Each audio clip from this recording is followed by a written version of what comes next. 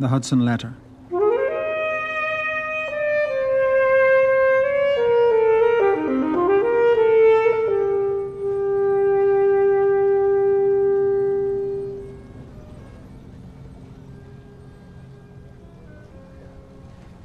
Sometimes, from beyond the skyscrapers, the cry of a tugboat finds you in your insomnia, and you remember this desert of iron and cement is an island. Albert Camus, American Journals.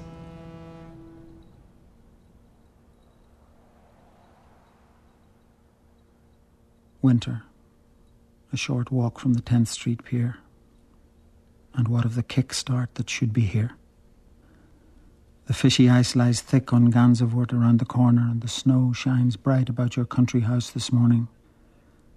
Short the time left to find the serenity which for a lifetime has eluded me.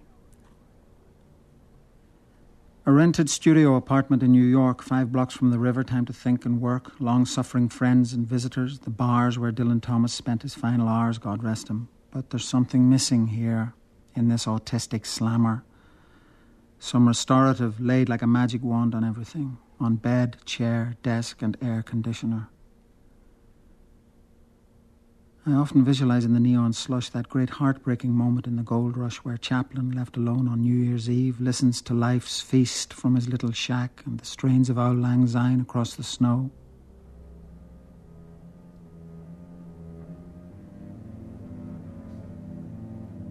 Oh, show me how to recover my lost nerve.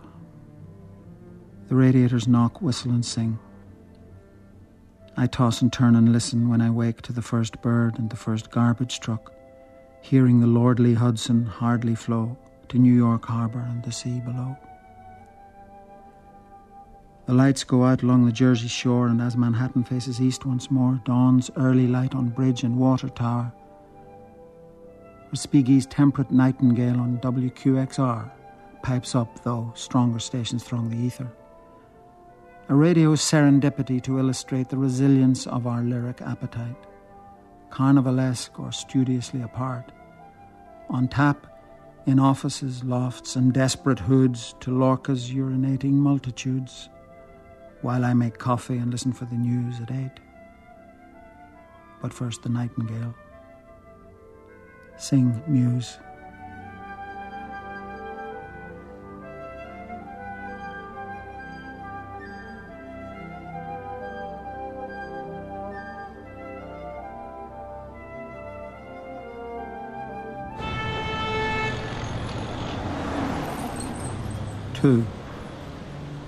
Out there. Left completely to his own devices, the bachelor's idea of interior decoration is a pyramid of empty beer cans on a window ledge. P.J. O'Rourke, The Bachelor Home Companion. Classical radio for your New York is 96.3 FM WQXR.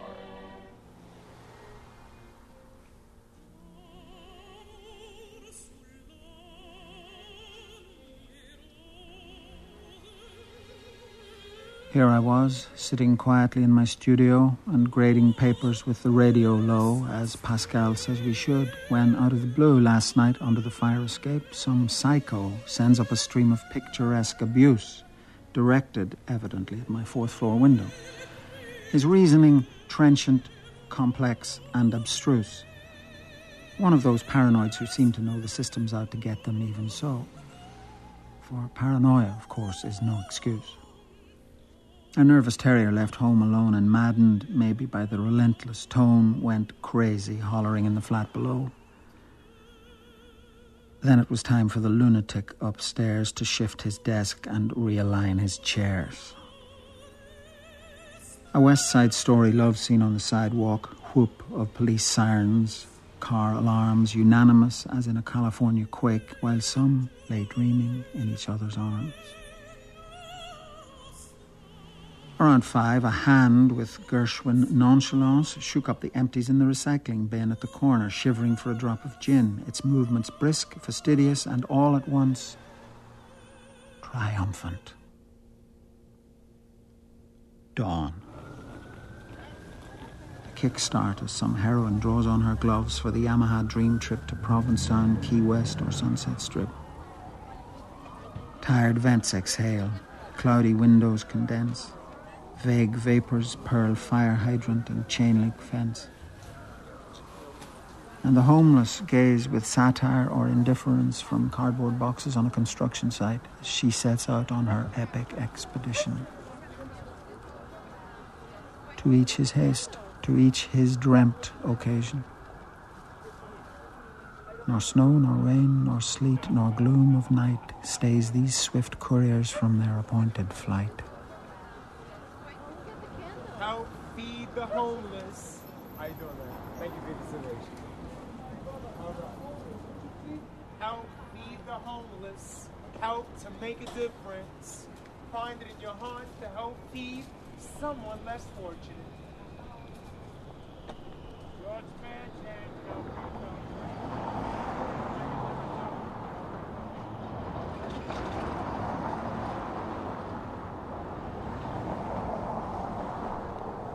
Three. Global Village. This morning from beyond abandoned piers, where the great liners docked in former years, a foghorn echoes in deserted sheds known to Hart Crane and in our vigilant beds. No liners now, nothing but ice and grime.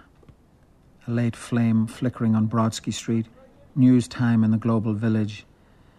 Ethiopian drought, famine, whole nations, races evicted even yet. Rape victim and blind beggar at the gate. The images forming which will be screened tonight on CNN and the McNeil-Lehrer News Hour. The sense of being right there on the spot.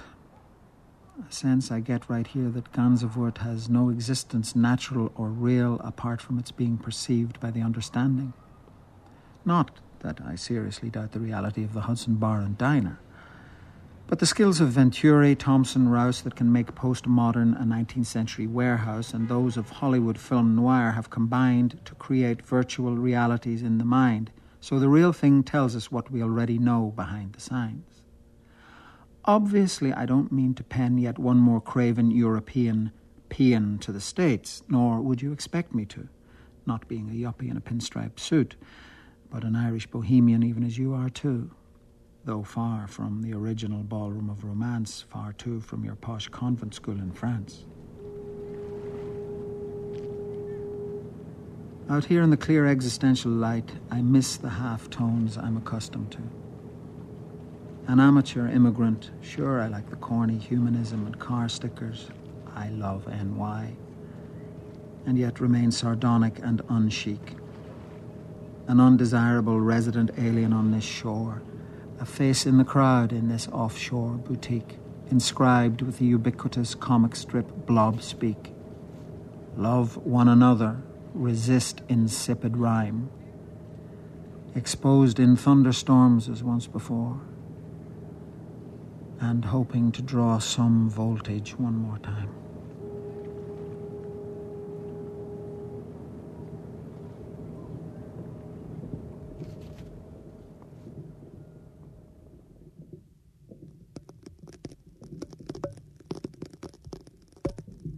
Four. Waterfront. We shall go down like Paleolithic man before some new ice age or Genghis Khan. Louis MacNeice, an eclogue for Christmas. Chaste convalescence from an exigent world, we come to rivers when we are young or old. Stir-crazy, driven by cabin fever, I choose the 10th Street Pier and toddle into the cold, where once the waters spun to your fierce screws.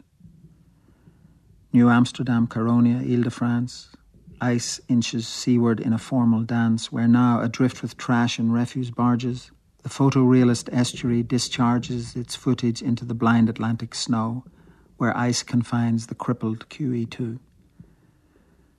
Smoky and crepitant, glacier spiky, rough in its white logic, it is a lithograph from the ancient mariner, from Scott's Last Voyage, or the narrative of Arthur Gordon Poe.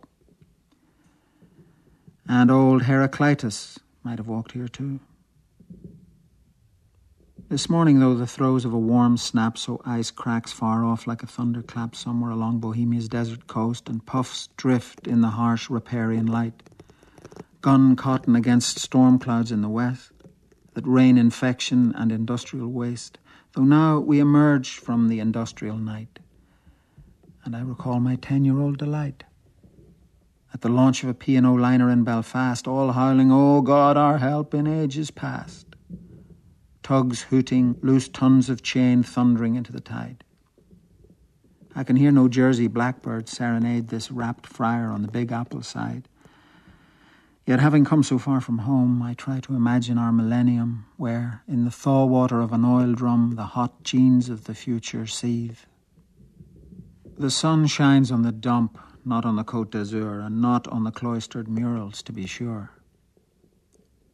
Subvert the dominant paradigm. Gabriel 141.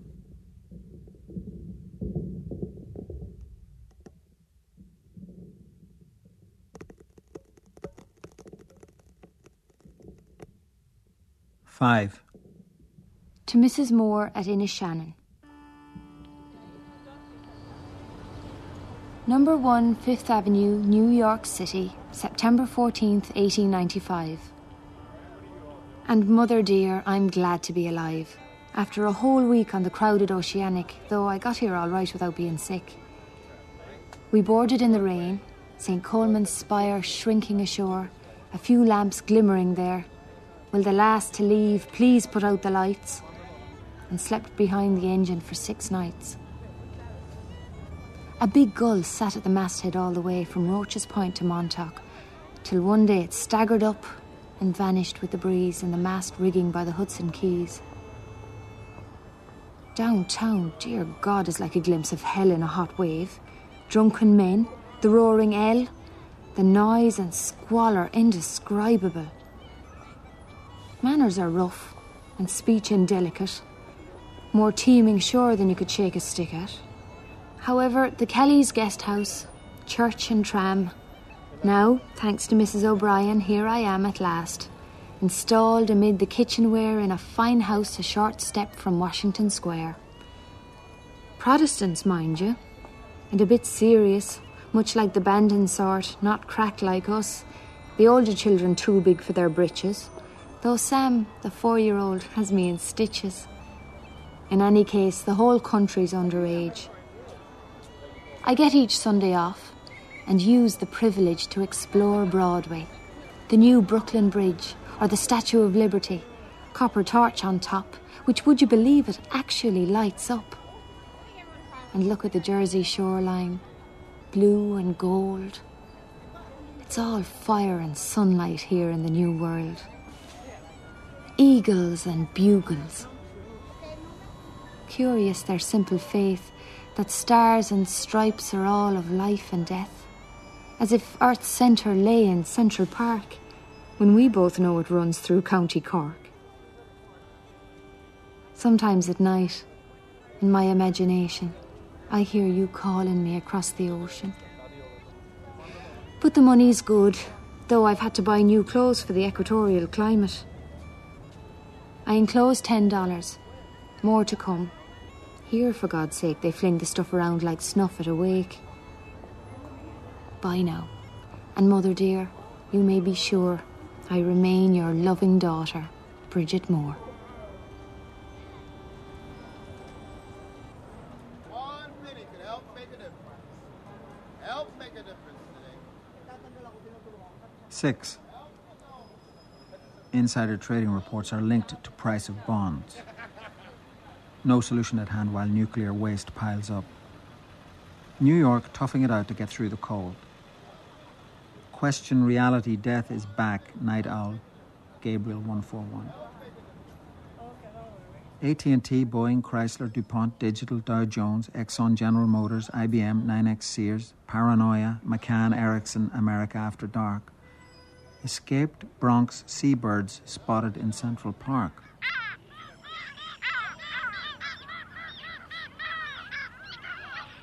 On ledge and rail they sit, Inca tern and Andean gull who fled their storm-wrecked cage in the Bronx Zoo and now flap in exhilaration and growing fear above Yonkers, New Rochelle, Great Neck, Astoria, Long Beach, Red Hook, Bay Ridge, the whole tri-state area.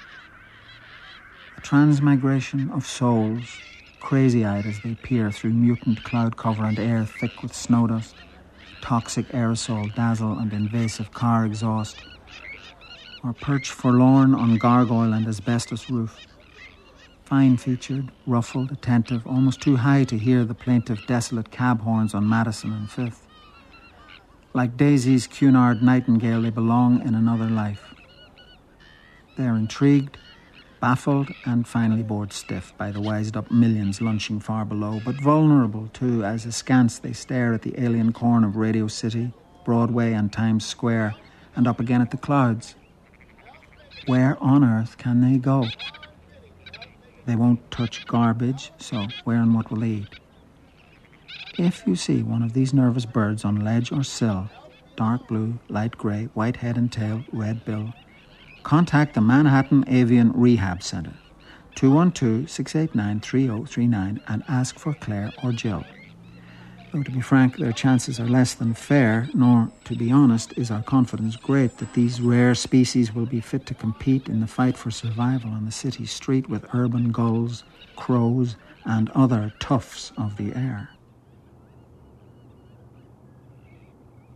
7. The Travel Section, from Jules Laforgue, 19th century.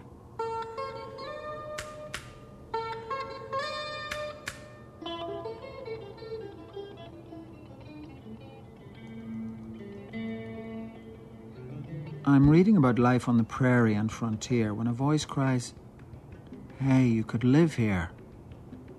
Outcast from the old world, a desperado without God or governance. Where could I not go? Out there I'll scalp my European brain, run wild like a young colt on the open plain. A sort of post-literate Huck Finn child of nature or existential citizen of the future. An idealistic rustic, rancher, architect, hunter, fisherman, gambler, prickly autodidact, and live buckskin-clad on whiskey and pot roast between Colorado and the Pacific coast, sleeping out under pre-Columbian skies, more generous than our bourgeois certainties. And a mystique of campsites, the lynch law, rough diamonds to clutch in my grubby paw, a gold rush over the desert at first light, a poker school around the fire at night. When I grow old, a farm in the sunrise, a dairy cow, grandchildren at my knees, and slung from the twin cow horns over the gate, a split pine signboard advertising body art. And if fond memories of Place Vendôme or the high hopes of my contemporaries should tempt me into thoughts of going home, or the rocky buzzard come to symbolize the infinite as opposed to the purple sage, I'll start a new cult of the Golden Age, with its own code based on holistic books, blithe and postmodern for the post-pastoral folks.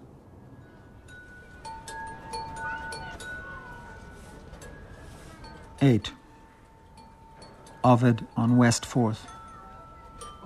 Teragit dum talia procne, ad matrem veniebat itus. Quid possit ab illo ad monetast oculisque tuens imitibus? Quam est similis patri? Women are necessarily capable of almost anything in their struggle for survival, and can scarcely be convicted of such man-made crimes as cruelty. F. Scott Fitzgerald, Tender is the Night. When his wronged wife Procne sat him down to eat, King Tereus little knew what was on his plate. Afternoon now, some silence in the street, till released children dashed to bus and swing. Pretending this dinner was a traditional thing, an Athenian feast fit only for a king, she excused the servants. Throned in his royal seat, poor Tereus sipped his wine in solitary state and, forking his own son hot from a covered dish, called out, "Hey, send young Itys here to me." Procne could barely conceal her wicked glee and, keen to tell him the ghastly news, replied, pointing at Tereus' stomach, "There he is inside. "What do you mean?" says Tereus, looking foolish. "I don't see him." Then, as he called once more, fair Philomela appeared, dripping with blood, and flung Itys' severed head, itself streaming with gore, right in Tereus' face, as he picked at his own young. Oh, how she longed then for the use of her tongue. Nothing would have given her greater pleasure than to whisper a few harsh words to her ravisher. As for the king, he nearly had a seizure, to think that he should eat his own son, Itys. Howling, he swept aside the candlesticks and called the furies from the depths of Styx. No, howling, he overturned the dinner table and called the furies from the hobs of hell.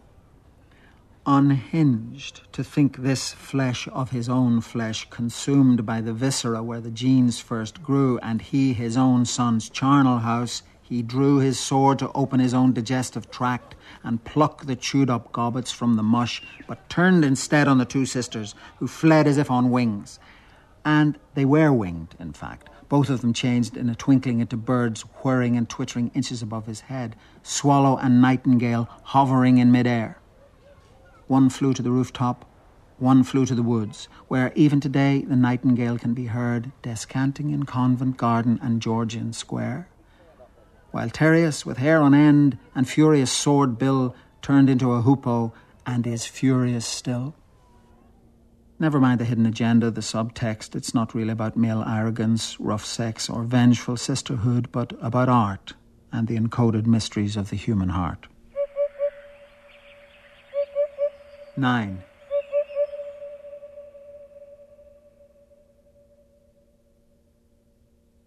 Nature, not having included me in her plan, has treated me like an uninvited guest. Turgenev, Diary of a Superfluous Man. Uneaten, you call home while I take a rest. It's 9 p.m. London time when your mother picks up the phone, 3,000 miles away in Shepherd's Bush. Dinner is nearly over, perhaps, and the BBC on the news box. Soviet disintegration, Anglo-Irish talks, as it used to be, while on the sofa lie new fiction, Jacobean drama, philosophy, the Observer magazine and the Daily Mail, I'm guessing. Tell me, son, do you recall 10 years ago now when our little platoon would march round Barry's Pond each afternoon? Here early for the World Cup and having a ball, you talk to your sister now in that lost domain, describing how holed up in a brownstone on St. Luke's Place and painting the house in lieu of rent. You're goofing off tonight to a party below Canal with friends in the film scene and the grunge rock milieu. Then on I come. Hi, Katie, with my banal happy birthday and happy St. Valentine's Day and my lame excuses for not being able to pay your school fees this time round. And I feel all of a sudden like the worst kind of heel. Sometimes as I sit in the pub or stand up there in Columbia University like Philby in Red Square, I blush like a traitor. But what kind of a traitor? A traitor to the past, to a country not our own, to the land of fiscal rectitude and spiritual desolation. The Family Values Brigade, the Conservative Task Force, the Gene Militia, the armies of the unborn. I know our loyalty to unhappiness, of course, the feeling that this is where we really belong, and yet across 3,000 miles of water and 5 time zones, my own prayer for my daughter would be not innocence and ceremony exactly, but a more complicated grace, the sort of thing you play when you're alone in the house of Atreus, something slow and meditative, some rich myth of reconciliation, as if a statue moved and began to live. For I like to think all this is a winter's tale. A precocious feminist, already at the age of 5, contemptuous of your raggedy dolls, derisive yet serious, I know you take a pretty satirical view of the daft cards and naff hearts in the stores right now. Be mine, you know what I mean. I dream only of you, yet at American dusk, if I catch, as I sometimes do, a TV-lighted nuclear family glimpse of pillows, home computers and Noguchi lamps, it sets me thinking of old times and how, too busy growing up myself, I failed to watch you grow. Sometime soon you must visit this musical city to hear Purcell in Carnegie Hall, an American string quartet, Eartha Kitt at the St. Regis, Il Trovatore at the Met. I've had neither the authority nor the opportunity to tell you about the things you need to know, as your mother will. How not to rely on looks only, but on acquired skills and the wisdom found in books. Up to a point, of course. You were a scream, therefore a born artist. But even the being is an art we learn for ourselves, in solitude, on our very own, listening to the innermost silence of the heart, prolonging the inconsequence of a gaze and dreaming at all times our uninterruptible dream of redemptive form.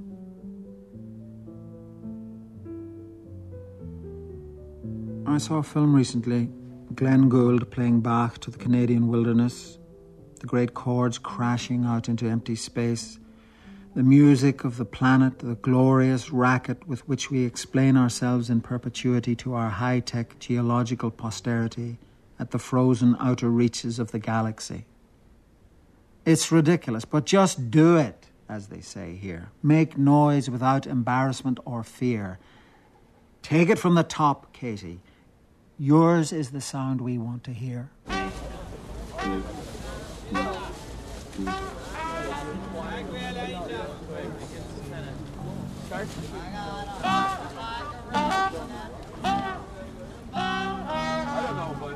Ten. St. Mark's Place.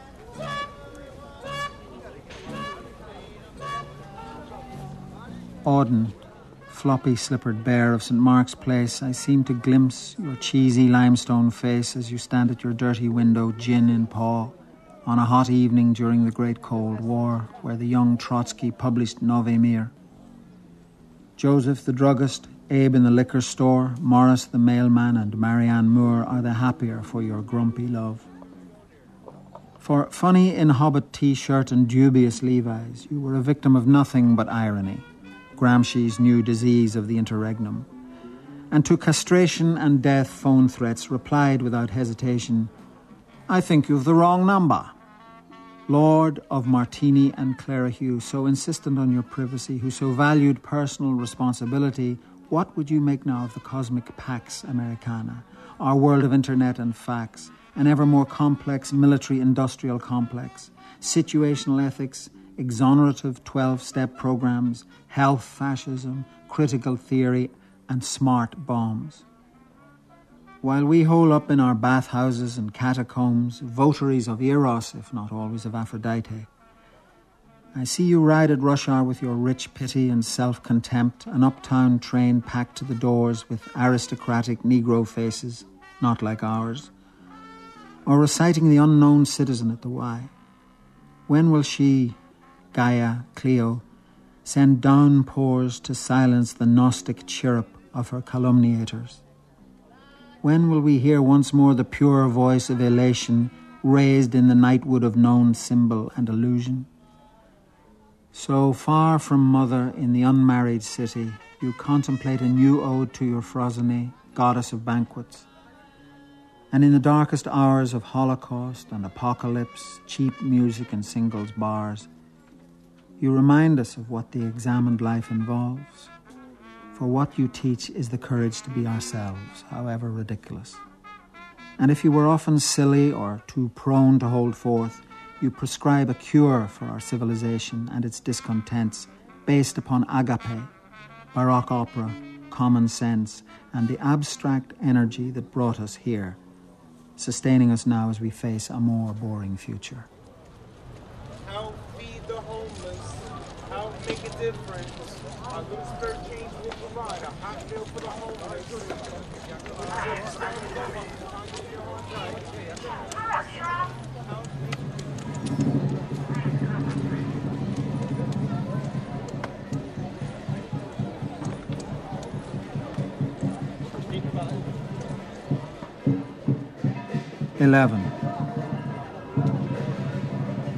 Chinatown. The wind of the common people whirls from lanes and alleys, poking the rubbish, stirring up the dust. Xiang Chu, 3rd century. And whips the pagodas of Confucius Square. Gabriel 141, death is back. Find the cure. A rackety sunset under a stormlit sky where we sit, uncool dad and laconic son, amid the festive clatter of Sunlow Quay, dining on midnight mussels and sesame prawn torn from the hairy darkness of the sea. A crackle of firecrackers all over the ward for the Chinese New Year, Gambino and Genovese having moved on. Where the broom fails to reach, said Mao, the dust won't clear of its own accord. But we like it here in this ethnocentric refuge under the fairy lights of Brooklyn Bridge, where the quiet or chattering families sit at board. We're one of the quiet tables as we review your temporary job, tonight's occasion. You're listening to Guns N' Roses, Simple Minds, U2, and reading Moby Dick, according to you. But I recognize your strategies of evasion, for I too was young and morose, in youth, a frightful little shit, to tell the truth. A rancorous paragon of bile and sloth in the days of nihilism and alienation, though house-trained by your mother later on. In any event, those ancient days are gone, like the Tang dynasty in the shoes of 1941. We are all lost boys, or so we like to imagine, each sprung, like Gatsby, from his own self-conception. Whereas, of course, there's not much you can do about the odd parents who conceived of you. And being young, I remember it well, is tough. Will the last bus be gone? Her light be on or off? I wouldn't do it again for all the tea in Taiwan.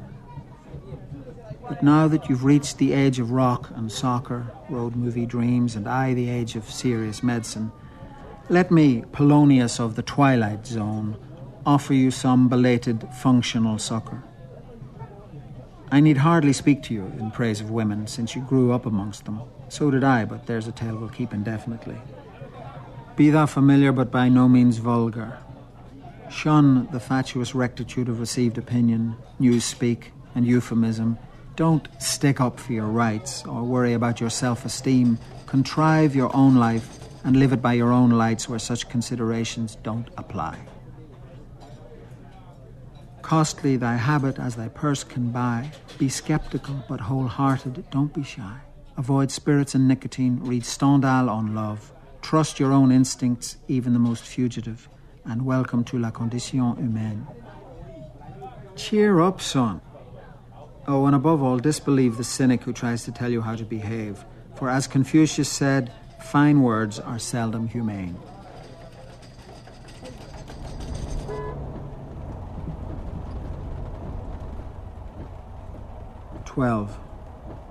Alien Nation.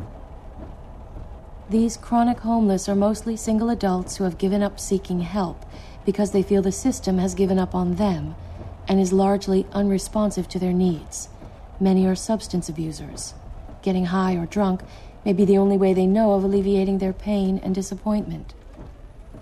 What you can do to help the homeless. Simon & Schuster, 1991. RX, Gotham, drug, gay cruises, Sone, liquors, Marlboro, adult video, XXX, Belshazzar, Find the Cure, Iglesia Adventista del Séptimo Día. We come upon them in the restless dark, in the moon shadow of the World Trade Center, with Liberty's torch glimmering over the water, glued to a rerun of The Exterminator on a portable TV in a corner of Battery Park. Some have park views, others sleep in the park. And think how sensible the alternative polity beneath the ostensible pharaonic city, glimpsed through rain or dust from an expressway. The old clothes, packing cases and auto trunks, seen everywhere from here to the South Bronx. Its population growing by the week, by the day, oblivious to our chaos theories and data banks, from the Port Authority bus terminal to JFK and farther afield, in freight yard and loading bay, gulls screaming, landfill, stripped trailer and boxcar, the gap increasing between the penthouse tower and the desert of cinder block and razor wire, watered by truck stop Rainbow and Sun Shower, or behind the Ritz-Carlton and Holiday Inn. We are all survivors in this rough terrain. I know you and you me, you wretched buggers, and I've no problem calling you my brothers. For I too have been homeless and in detox, with bad niggas and crack hoes on the rocks, and maybe there again, for all I know, roaming the streets at neon-fingered dawn. Blown here like particles from an exploding sun, we are all far from home, be our home still a Chicago slum, a house under the Cave Hill, or a caravan parked in a field above Cushendun. clutching our bits and pieces, arrogant in dereliction. We are all out there, filling the parks and streets with our harsh demand, "Sleep faster, we need the sheets." Now off to your high loft in the disco night, young faces glittering under trippy light. Smoke red and yellow where the doctor spins high-octane decks among the boogie bins. An ocean breeze, wildflower-scented, soft and warm, blows downtown where we part in the night air. A Haitian driver, mordant as Baudelaire, whisks me up Hudson Street in a thunderstorm.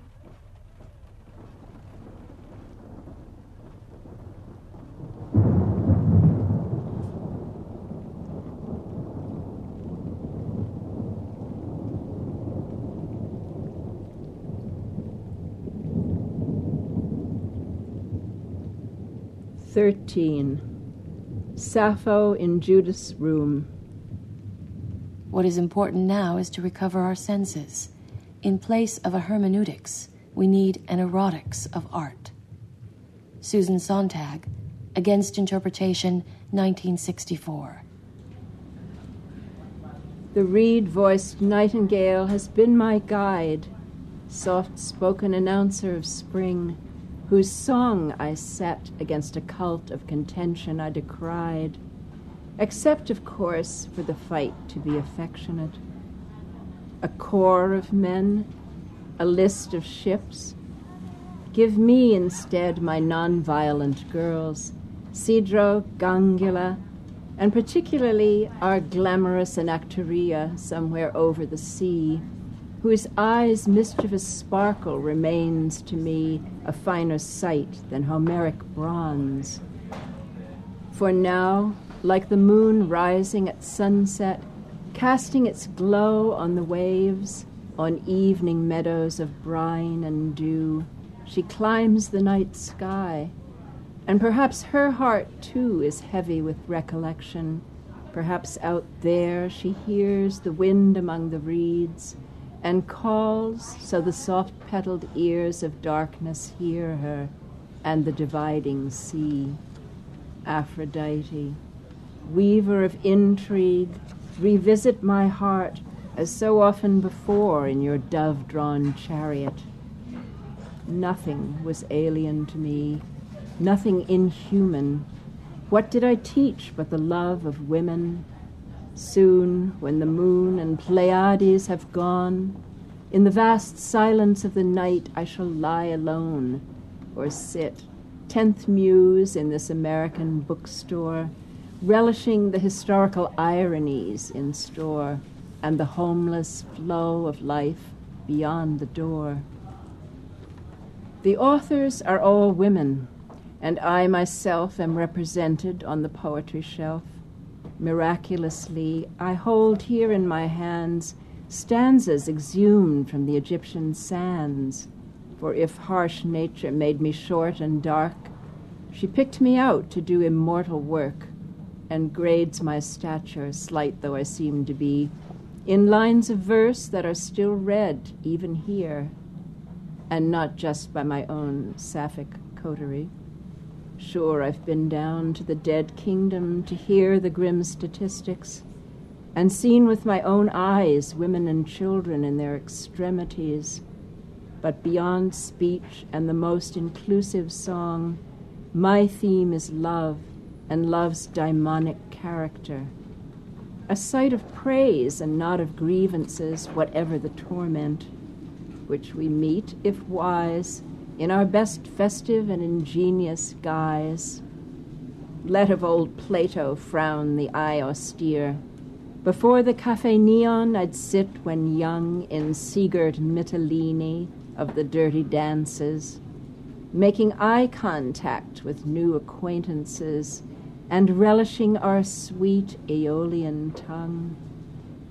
And now that I exceed in fame our fine Alcaeus, the laureate of politics and wine, whose high style was more serious than mine, the bad girls of my cult, an ardent choir whose shafts shivered their music in my lyre, votaries of Aphrodite, a thoughtful crowd, still gather here to hear me read aloud, and if I cling still to an old favoritism, or fall for a younger man from time to time, I'm happiest here in a place like Judith's room, with Juna, Janice, Gloria, Brooke, and Kim.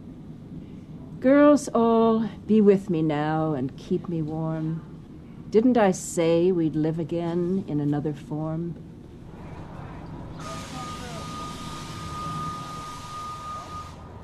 Where? 14. Beauty and the Beast. May I have your attention, please?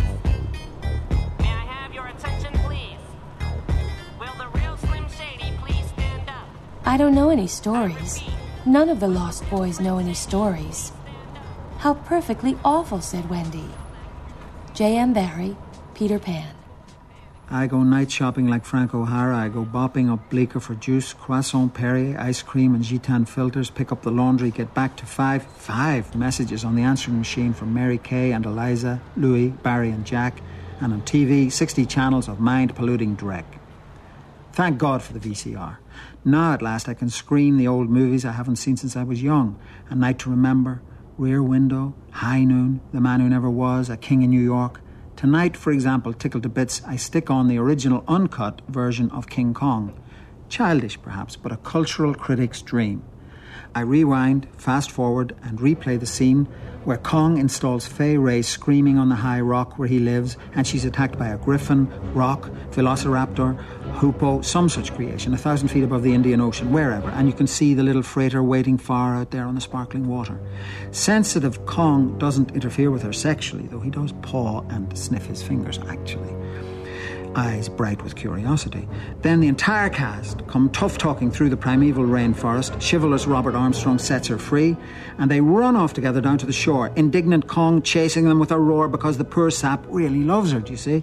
I sit here like an old child with a new toy, or a creature from outer space, Saturn perhaps, admiring the ingenuity of the Planet of the Apes, when, look, the huge gorilla, the size of a fly, 8th wonder of the world, says the publicity, climbs up like Batman the side of the Empire State, a black speck outlined against the morning sky, clutching Fay, said Noel Coward, like a suppository. It's all inconsistent, of course, and disproportionate. He's too small there and too big on the street, I know, but it makes no difference. It's a magnificent show. The little biplanes come gunning for him now, and Kong, by Jove, knocks one of them out of the sky with a hairy hand. They wear him out, of course, and he falls to extinction among the crowds below. And Fay, she screams, but she's safe. It might have been worse. I breathe again and zap Lord of the Universe, the credits. Semi-Otician, Couch Potato, I've had them all here in my room on video. Lee, Graham, Taylor, Kellyanne Monroe. But why so few poems for the women I know? Because these things used to be open to innuendo. Fay, born in Alberta, you were also indirigible, and existed most forcefully when faced with terror, says Video Guide, like most of us probably. Well, Kong and I dedicate this one to you, old girl, wherever you are, pushing 90 and hanging in there. We want you to know we love you and root for you still.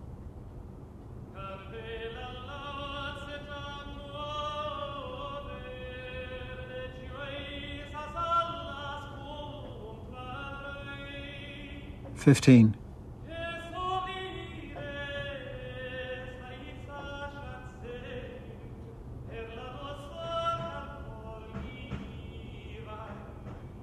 Domney.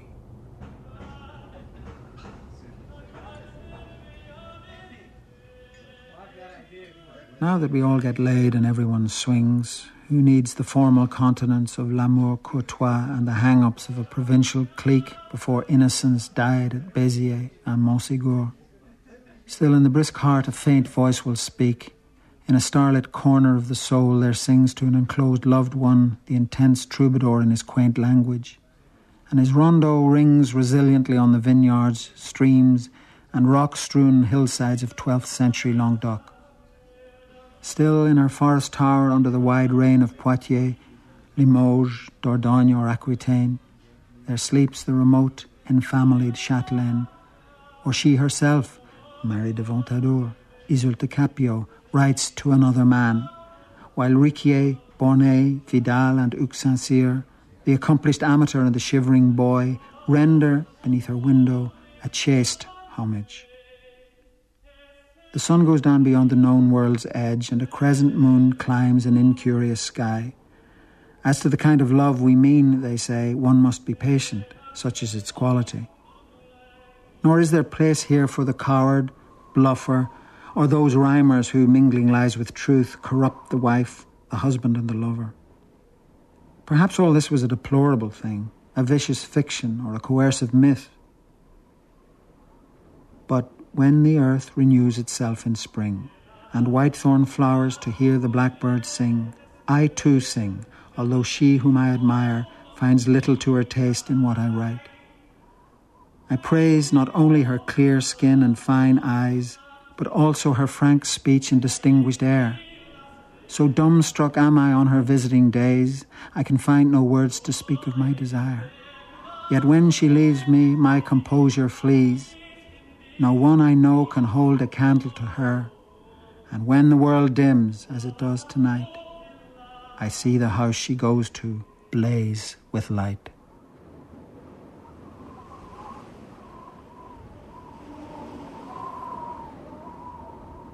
(16) Key West. Our little wooden northern houses. Elizabeth Bishop. Somewhere along Route 1, Plantation, Tavernier, cloud-splitting Angie broke over the Keys last year in June, the earliest ever, bringing torrential rains, though it wasn't one of those really terrible hurricanes you hear about that wreck homes and wreak atrocities on isolated farms, snug harbours, close communities, but a swift cloud stream of premonitory showers that waltzed off in the direction of New Orleans, irrigating pine and cedar, lemon groves and sandbars, while the Bahamas heaved in still turbulent seas. The outskirts of Key West, when we got there, you driving, your new sunglasses in your hair, and Satchmo growling from the car radio, were still where they were supposed to be, and calm between downpours, red ponciana, jasmine, palm, and the white frame houses built a century ago. The town gasped in a tropical heat wave, and I recalled old Mr. Temple's narrative in Key Largo, the great nameless storm of 1935 that killed 800 people. It did too, and blew the East Coast Railroad into the ocean. True, the bridges are still standing, but that was the last train. Before dawn it came around again, fat drops hitting on storm lanterns, demented budgies screeching beyond the pool and the churning trees, and I pictured the vast turmoil undersea, a mute universe of sponge and anemone, of conscience snapper, octopus and algae, odd fish of every stripe in their coral conservatories, while counting the chimes of St. Mary's, Star of the Sea. Later, exhausted hens on the telephone lines, dishevelled dogs in the flooded Bahamian lanes, chaos, triste tropique, till mauve and rose, flecked with pistachio cloud, a new kind of day arose. And I saw why once to these shores came other cold solitaries down from the north in search of love and poetry, to sing in the crashing, galaxy-lit sea porches. It was one of those far-out raw mornings, the beaches littered with dreck and a derelict dawn moon, mountains and craters in visible cameo, yearned close to the earth as if murmuring to return, milk of what heavenly breast, dew drenching the skin. A wrecker's morning, with everyone a bit lost as if landed from Senegal or the Ivory Coast. Why so soon in the season?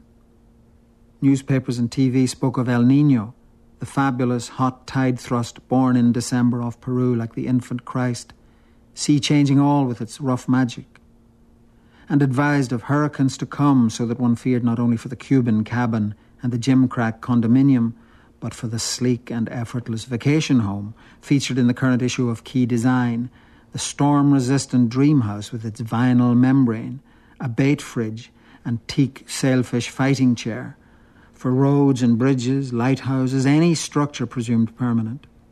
Towns and cities everywhere vulnerable to a trickle of sand, to a breath of fresh air, and thought of the fragility of all architecture, the provisional nature even of aerospace.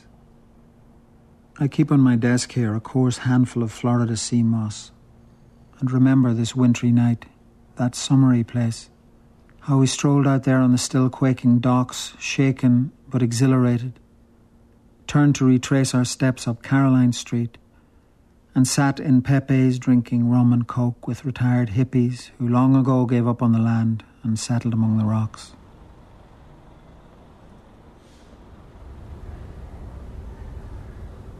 "17. John Butler Yeats. A roof over my head, protected from the rain. I'm reading, Pilgrim Father, your letters to your son, and wondering if, unlike you, I should head for home. Escaping the turbulence of this modern Rome in a flurry of skyline views and exploding foam, I can see that 747 in flight over Nova Scotia, over Shannon and Limerick, snoring back to the future, to that land of the still real I left in 91, of Jennifer Johnson and Josephine Garon. I can see the old stormy island from the air, its meteorological gaiety and despair, some evidence of light industry and agriculture, familiar contours, turf smoke on field and town. I can even hear the cabin crew's soft falsha and the strains of My Lagan Love as we touch down. A recovering Ulster Protestant like you from County Down, I shall walk the Dublin lanes as the days grow shorter, I, who once had a poem in the New Yorker, and spend old age, if any, in an old Mac with the young audibly sneering behind my back, deafened by seagulls and the playground cries of children, ourselves once, by perilous seas.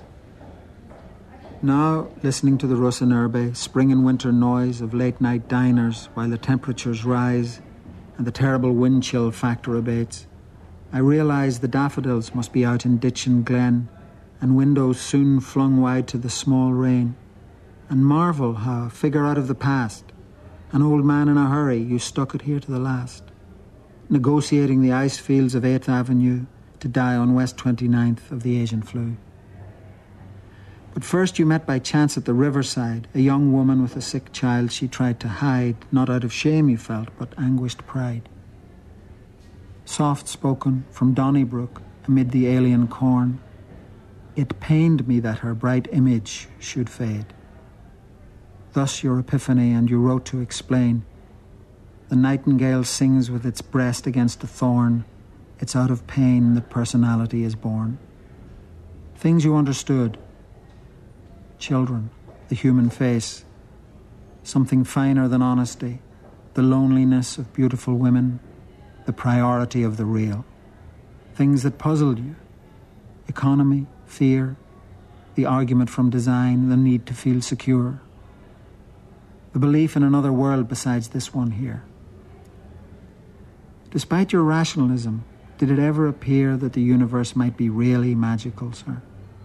And you yourself a showing forth of that soul?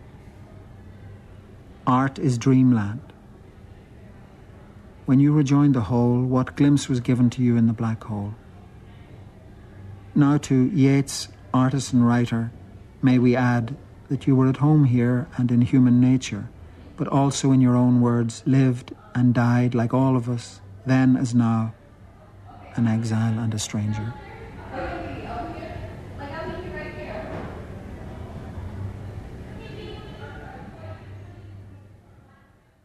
"18.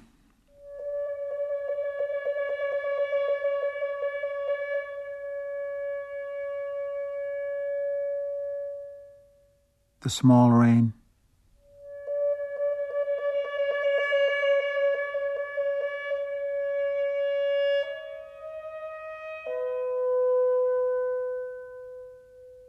I do hate people who come knocking late.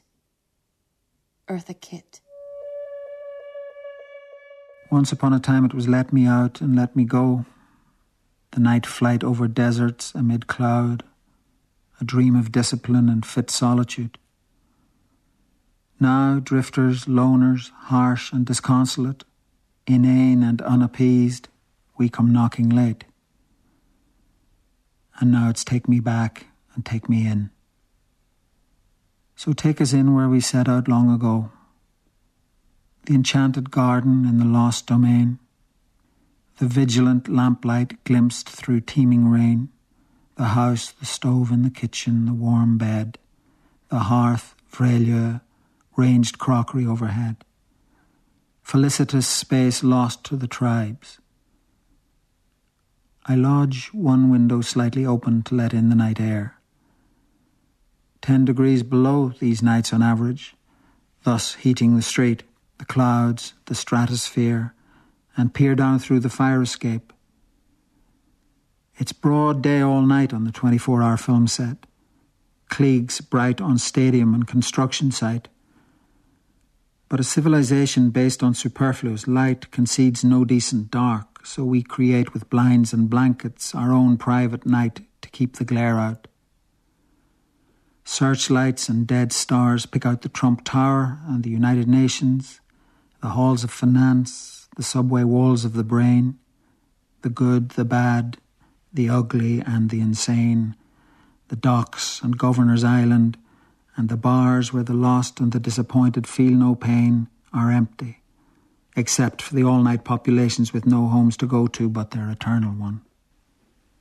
This is the hour of the chained door and the locked gate, harsh blues of the rowdy and the unfortunate, and the fetishes are wakeful in their places, lamp, chair, desk, oil heater and bookcases, brisk with a bristling mute facticity, connecting them to the greater community of wood and minerals throughout the city. When the present occupant is no longer here and durables prove transient, as they do, all will survive somehow, the pictures too, prints, posters, reproductions, such as they are, Botticelli's Seaborn, Shelbourne Aphrodite, Dunluce, The Doors of Dublin, Whitman in a Suit, Monet Skiffs on the Seine, A Window by Bonnard, Leech's Convent Garden, A Hopper Light, Hokusai's Wave, Liechtenstein's Ingenue, shedding a tear. But Jeff, beside the door. And look, my favourite, over there on the right, picked up at a yard sale in Connecticut. Croyers, women on the beach. A hazy shore, their footprints in the sand to the waterline. The human presence, since we live here too. All primal images in their different ways, watching for springtime and the lengthening days. Jequirity, monkshood, nightshade, celandine. The friends and contemporaries begin to go. Nina Gilliam, Eugene Lamb and others too. A dry soul is best, and at night to lie empty of mind, the heart at peace, and thou, dark mother cave of wonders, open now to our languor the interior of the rose that closes around volition, and disclose your secret, be it Byzantium or the sphere, all centre, no circumference. I pretend you're here beside me, guardian angel, best friend, practitioner of tough love and conservation. I'd say make all safe and harmonious in the end, did I not know the voyage is never done. For even as we speak, somewhere a plane gains altitude in the moon's exilic glare, or a car slips into gear in a silent lane.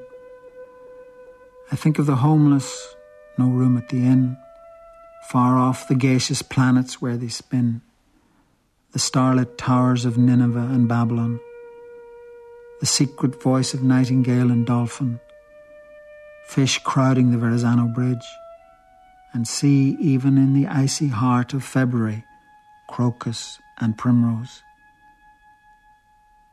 When does the thaw begin? We have been too long in the cold. Take us in. Take us in.